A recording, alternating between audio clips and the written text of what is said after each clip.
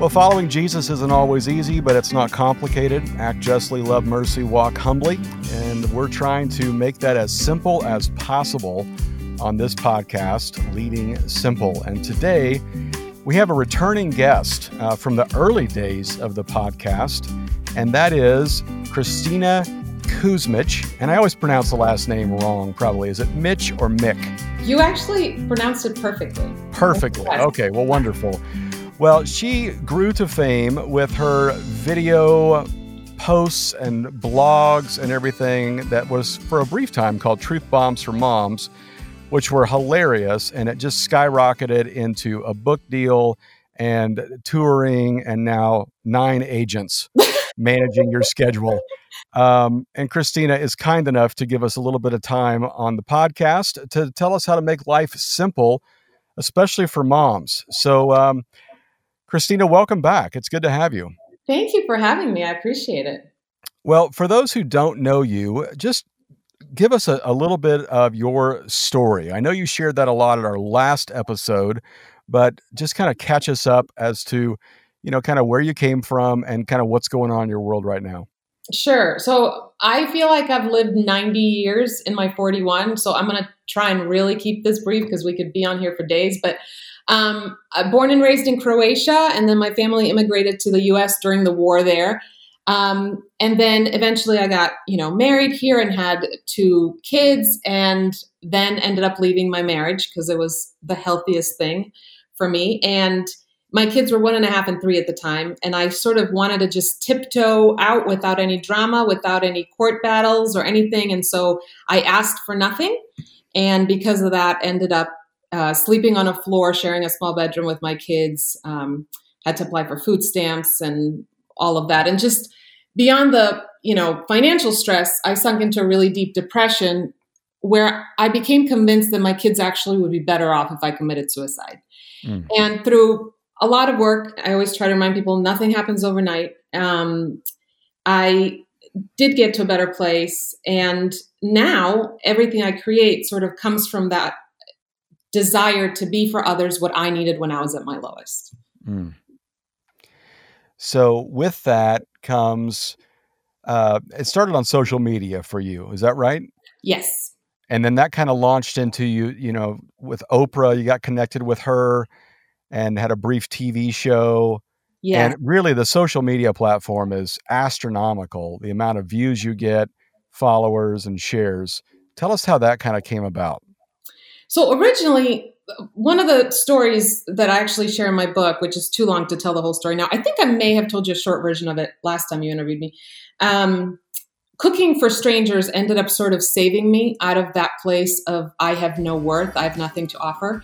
And so I've always, cooking and feeding people always it was sort of therapeutic for me. And so it started off with just me posting some cooking videos. And the goal even then was, and this is after I was already remarried and in a better place emotionally, the goal for me, even with those cooking videos, was I want to make stressed out people, especially parents, just realize that life doesn't have to be perfect. Your kitchen doesn't have to be perfect. Nothing has to be perfect in order to still find good, in order to still create good. And anyway, these cooking shows, cooking little videos, they didn't even have a lot of views or anything. I had no following. But I ended up basically getting discovered by Oprah and Mark Burnett, who at the time was producing a show that she was doing, and ended up winning this reality competition where she gave me my own cooking show.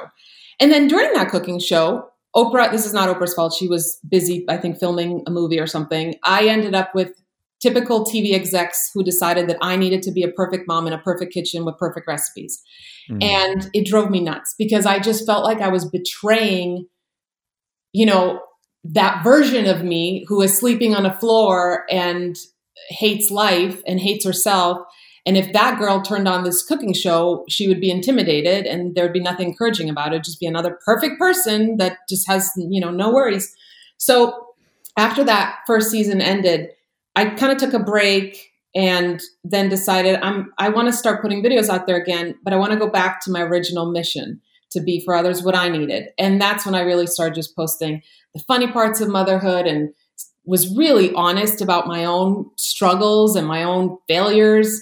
And the following all of a sudden grew. And what I realized was, every single human I've ever met struggles.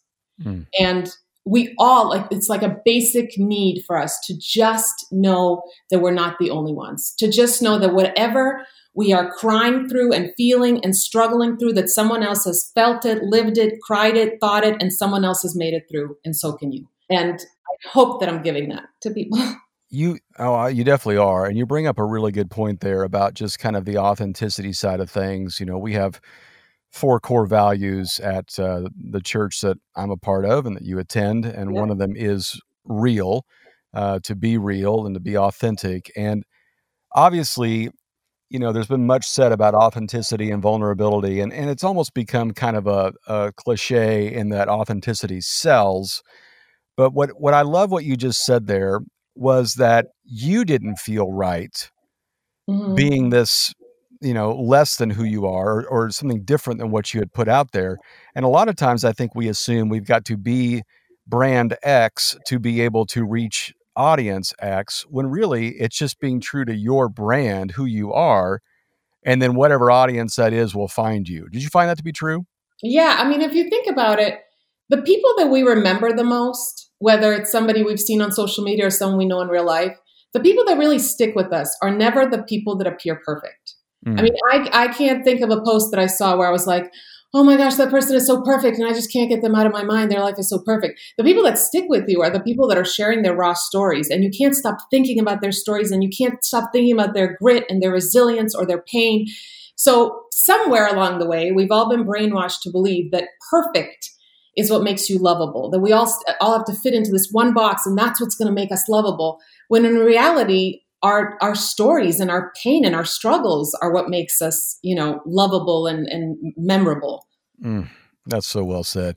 I'm just picturing the cooking shows that I've seen. I would love it sometime if Bobby Flay would burn something and just throw it across the backyard. That would be. So this was me. I'm sitting in one of those big meetings, a big table where there's like one thing of water in the center, and you want the water and you can't reach it. Those awkward meeting rooms. Yes. Okay, so I'm sitting in that room with all these TV execs, and you got to remember, like a year before this, I'm sleeping on the floor and wanting to commit suicide, and now all of a sudden, all these people are giving me attention, and I start pitching what I want to be my cooking show, and I said, listen, I want to do a show. It's early morning. I still have mascara from the night before running down my face. My kid is throwing a massive tantrum. I'm in my pajamas and I'm trying to make breakfast. And they were like, no, we don't do that on TV. I was like, okay, how about this? I'm going to make this beautiful, beautiful chicken dinner, but then I'm going to forget about it in the oven because I got distracted by my kids. And then we're going to end up with a burnt chicken that we'll still give them a recipe. It's great if you follow directions. And then we'll just order pizza and the whole thing ends with that. And they were like, no. And it was like everything I pitched, which was real life, which I believed every stressed out person needed to see, was shut down. And so then we did this perfect cooking show, and it was a disaster in my opinion. And then I end up in meetings with Food Network and all these big networks, and it's the same story. We don't do it that way, Christina. That's not how it's done. People need an expert. And it's such a lie. People don't want an expert. They don't want someone on a pedestal telling them how to live their perfect life. What people want is someone to just hold their hand through the pain and say, hey, I'm just like you and I have hard days too. Yeah. So I hope that will start changing even in the stuff we see on TV. I honestly strongly believe that if everybody stopped filtering everything and just shared their raw truth, we would literally save lives. Yeah. Because you don't know when somebody who is on that brink where I was, where they're really ready to just end it, comes across a social media post and just sees somebody else who is struggling but keeps going, that could save a life. What's the balance there? Because, I mean, you and I both have friends on social media that's all they do. Right. You feel like you're their free therapist, and it's a little uncomfortable after a while. And then you end up blocking them or unfollowing or whatever. What's the balance there of authenticity and positivity? I think the problem is that the difference is, are you marinating in your struggles, or are you expressing your struggles and then moving forward and doing what you can? And in the book I wrote, actually, because everything for me is about cooking, I compare it to marinating chicken. Okay, so think of the marinade as your misery, whatever your misery is. And if I take that chicken and we're the piece of meat and I put it in that marinade and I let it sit in there for weeks or months or years, it's going to turn into gelatinous poison. And that's us too. If we just sit in that marinade and just sit there passively, our joy is going to be poisoned, right? But I also think it's important to allow ourselves to feel what we feel. So take a dip in that marinade. Let it season you. Let yourself feel what you feel. But then at some point, you got to take yourself out of there, grab a towel, brush it off, and say, what can I do today? How can I not allow the few things that are completely out of my control to control me completely? And that's up to us. That is completely up to us.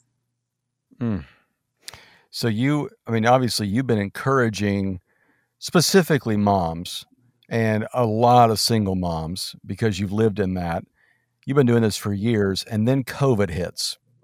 I know. Yeah, and it gets, it's been uncomfortable for you and for me and for some, but it's really, really miserable for a lot of people as far as just the job loss or the loss of freedom, even becoming a homeschooler for your kids. And we were joking about this before we started recording about you're about to be a homeschool teacher for your first grader. It's another realm of difficulty for all of our, just for everybody listening. What are you noticing other people are struggling with that sometimes we might overlook? I think the biggest thing right now is mental health. Mental health is already a big issue that I don't think people talk openly enough about. I've been really honest about my own mental health issues. I've also recently shared that both my teenagers are in therapy. I think every teenager should have a therapist, honestly, because life is hard and sometimes you need someone to talk to other than your parents. Mm-hmm. But mental health, the depression, anxiety, and all these different things that people are already struggling with are now so much worse because their support groups have been canceled, or, that one hobby that they used to look forward to, which was so good for their mental health, is canceled or whatever. And so they're having to figure out new ways to stay healthy and prioritize their sanity. And that's really hard. It's really hard when you're already struggling to have to now work extra hard to find ways to ease that struggle. Yeah, I read something yesterday that just humans, regardless, extrovert or introvert, they need 8 physical touches a day. Wow. And my wife always told me that she taught her preschoolers, and when she taught preschool, 4 hugs a day, that's the minimum. And you think about that's been lost. And I think for many of us introverts, we were like celebrating the first couple of weeks. This is fantastic. It's like snow day, but I can't get out and it's awesome. But after a while, it starts to even grate on the most introverted of us. There's something about that human interaction we desperately need. And now our kids don't have that. They don't see their friends. They're cooped up in a house. God forbid they're cooped up in a house with somebody who's abusive. Domestic violence is through the roof right now. Right. It's just horrific. And I think we're beginning to see how this plays out on the mental health side of things. What's the best thing we can say to somebody who's wrestling with that? And maybe you find yourself, in a situation where you're healthy, you're good, but you're trying to encourage somebody who's not. Hey, let's hit pause on the conversation for just a second. I don't know about you, but I have trouble with my prayer life. Sometimes I get so frustrated after I say amen that I don't hear anything immediately. So a few years ago, I decided to do a deep dive into this and figure out what am I supposed to do after I say amen. There's so many books about what to do before you say amen and what to do while you're praying, but what about after? So I took a look at all of the ways Jesus responds to people when people ask him for things, and his responses were pretty interesting. And I actually found about 7 things we can do while we're waiting on God. So the new book is called After Amen, What to Do While Waiting on God, and it's available on Amazon for pre-orders right now, and that would be about $15.99. But if you order through my website, pre-order it right now, you can order it and have it shipped to you for $14. So I would love to send that to you. It's going to save you a little bit of money, and more importantly, it's going to help with your prayer life. I know this study did for me. Now, back to the show. What's the best thing we can say to somebody who's wrestling with that? And maybe you find yourself, in a situation where you're healthy, you're good, but you're trying to encourage somebody who's not. I mean, even though, we can't go necessarily and sit in a therapy session or be in a support group, there are ways to get help even during this time. Again, my teenagers, especially my oldest son, he's had some mental health issues and he talks to his therapist once a week. Mm-hmm. And I think that if we need to end the stigma of that asking for help makes you inadequate or weak. Mm-hmm. Because even during this time, thank God for technology, right? There's mm-hmm. ways, there are support groups, but trying to go through life alone, even if you're not struggling with mental health, is hard enough already. So just taking advantage of these creative ways. One thing that I realized in the last year is I feel like we're brainwashed from when we're little to think that we have to do everything all by ourselves. Mm. So think about it the first time your kid tied their shoes. And what did we say? Oh, you did it all by yourself. I'm so proud of you. The first time a kid finishes a puzzle by themselves. Oh, you did that all by yourself with no help. You didn't need any help. Wow.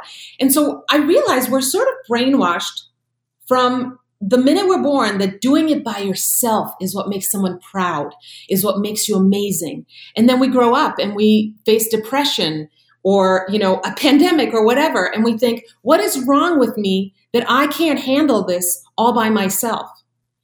And that is the number one. When I realized this, I started talking to my child differently, my older toward teens, but my 6-year-old, instead of just saying, oh, you did it all by yourself, I'm so proud of you, I'll add to that. But, if you ever need help, ask, because that's great too. Asking for help is awesome because we can all work as a team. Just that little bit of a change in how I talk to him. And so I think now a lot of adults are walking through life going, I should be able to handle everything, including all this craziness that, COVID-19 added to my life all by myself, or I am inadequate. There is something wrong with me. And my biggest thing I would urge anybody listening who's struggling is ask for help. Go online, find help. There's support groups on social media, call your church, see if they have any resources, but get the help you need and deserve. Mm. Yeah, I think the one thing that's been encouraging about the COVID situation is there's nobody you can look at and go, oh, they've been through this, they can help me. None of us know what we're doing. So it should be a free license for us to go, okay, we need each other then. We can't just pull ourselves up by our bootstraps on this one. It's difficult. And, going back to the social media thing, it was interesting. I recently heard from a friend who was shocked that one of her close friends, she thought she was doing great on, during this COVID thing because she kept posting all these amazing things her kids and her were cooking and all this stuff and, projects they're doing and happy smiley faces. And then she talked to this friend and the friend was literally, just dying inside. She said, this is the hardest thing we've ever been through. So that's another thing. Stop comparing. Like we mentioned before on social media, stop comparing and thinking, why am I struggling with this so much when all my friends on social media seem to be embracing it and doing all these great things with their families and getting creative? You don't know what they're struggling with. They just might not be sharing it. Yeah. So true. And that, unfortunately, you're right. I mean, the stuff we see on social media, HGTV, all that stuff. I mean, my wife, God bless her, she loved Chip and Joanna Gaines, but after a while, she's like, I just can't watch Joanna Gaines anymore because everything's perfect in her life. And I guarantee you, Joanna burns stuff at least once a week, and her plants die. Tell your wife that I bet Joanna's plants die sometimes. Oh, they've got to die, or she's got somebody that's watering it, I'm sure. Oh, man. Well, you have a book out, and I know this was a labor of love. You worked on this a long time, and it's called You bring out like 3 books while I write one. I'm upset with you, Rusty. Speaking of not comparing and competing, I'm totally comparing right now. Oh my goodness. Well, it's difficult. But this book is called Hold On, But Don't Hold Still. I love that title. Tell us more about it. I mean, to me, that's sort of been my mantra through, everything I've struggled through is hold on. You got to hold on to hope. You got to hold on to the good that is still there. Sometimes we don't see it because we don't want to see it. Hold on to the people in your life who are supporting you and who matter, but don't hold still, meaning you cannot be passive. A lot of people are dying, waiting, literally, especially right now. I am waiting until this ends and then I will find joy. I am waiting until such and such happens and then I will fully live my life. Stop waiting. You have to be proactive and you have to keep moving forward. It's like that thing you mentioned where, people on social media are being so raw, but it like gets old. It's because they're waiting. They're passively just whining and complaining. You can't do that. Express how you feel, but then my goodness, get proactive and fight for your life. Mm. Now this has, it's generated a lot of conversation and people are loving it. And it's written in the way that you communicate your story with a lot of humor, a touch of sarcasm and cynicism, which I love, but also a lot of positivity, which this kind of led into some public speaking and some, I don't know, do you call them concerts, shows, events? What are they? It's a show. It's some people call it a one-woman show, which sounds like I would be playing a character. It's basically just me sharing my life story. But we have some creative elements in there. So it's more than just, a speaking gig. Yeah. But yeah, it was really fun to just connect with people in person. What kind of audience are you seeing? Who's showing up before COVID? Yeah, I would say it's mostly moms. Okay. But we've had, dads, we've had single people who just need a little humor or hope or something in my story resonated with them and, they wanted to come see me in person. So I would say the book especially, I actually originally fought the cover of the book because it's a very mom cover. I'm holding a plunger and there's dirty laundry around and a soccer ball. And I was kind of fighting that idea because I don't feel like the book is just for moms. And I'm trying even, a lot of my newer videos, they're not just a message to moms because what I realize is that there are plenty of people who aren't parents either by choice or, are not able to have kids. And they're still struggling with a lot of the similar stuff that everybody else is struggling. The feelings of inadequacy, the guilt, the worry, all the stuff that we all go through. The whole book, the first 2 sentences in the introduction there's a name for when things don't work out the way you thought they would. It's called life. And so I always think if you can relate to that, if your life didn't turn out the way you thought it would, then you'll be able to relate to a lot in the book. Well, I love the concept. I love the book. And I'd love to see the show sometime. But I think the last time you were doing one, it was in New York or something like that. And then, COVID hit and right. nobody gets to see it. So at the time we air this, hopefully COVID has moved on and we've moved on as a society. But tell us where people can get more of your content. I mean, obviously following you on the social channels, but anything else you want to direct people to? I mean, that's basically Facebook, Twitter, YouTube, and then the book. And we will be, getting more dates and rescheduling some cities, hopefully in 2021. So everybody can find that on my website, ChristinaKuzmich.com. That's awesome. Christina, you're always such an encouragement to all of our listeners. And I want to end by just asking you about something that I know has been something you've been passionate about, and that it's this whole idea of social media bullying. For a person that does so much online and so much on social media, you're trying to, bring the good out in it, to bring some light through social media, which is wonderful. But for all the good that's out there seems like there's 3 or 4 times as much bad. And then there's the shaming, the bullying, the horrific statements that are made.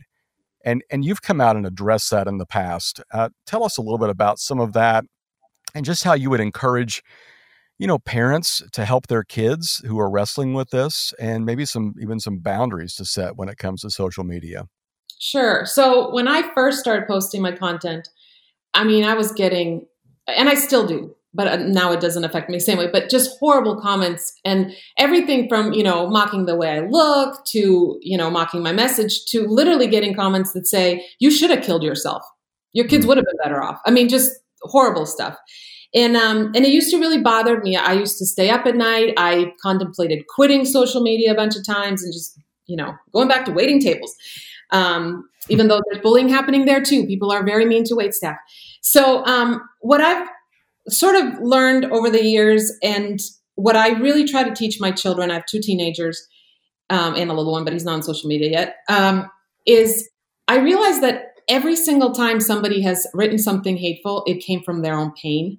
I mean, every single time. And occasionally I've actually responded to a really nasty comment and said, whatever you're struggling through, I'm so sorry, and I hope tomorrow gets better. And all of a sudden I'll get a private message or email from that person saying, my mother just died of cancer. My husband's cheating on me, blah, blah, blah. I'm sorry I took it out on you. And it's like, I knew it. I knew that came from their own pain. So this is what I've told my kids, and I actually wrote about it in the book too. I started thinking of it as suitcases. We're all carrying around suitcases. We all have our baggage, our stress, our career stuff, our marriage stuff, our childhood trauma, whatever it is. We all have suitcases. And when somebody is throwing judgment or hate at you, what they're doing is they're trying to hand you their suitcase of things in their life that they're unhappy about, maybe the choices they made, maybe the horrible ways life has surprised them. They think that pain is like dodgeball, and they're going to take that ball of pain, they're going to throw it at you, and it's going to be out of their hands. And so what I used to do is pick up everybody's suitcases, everybody's negative comments. I would just carry them around like a bellhop. And now, and it took years of practice where I started asking myself, does this suitcase belong to me? And if it doesn't belong to me, if I you got to know who you are. Don't pick up that suitcase. And if we're going to be honest, there are people who are listening to this right now, and they are carrying a suitcase that maybe their parent gave them in their childhood because their parent was miserable or whoever. And they are still 30, 40, 50 years later carrying this suitcase full of lies of what they're capable of and what, they should be doing and who they are. Fiction that they picked up and believed.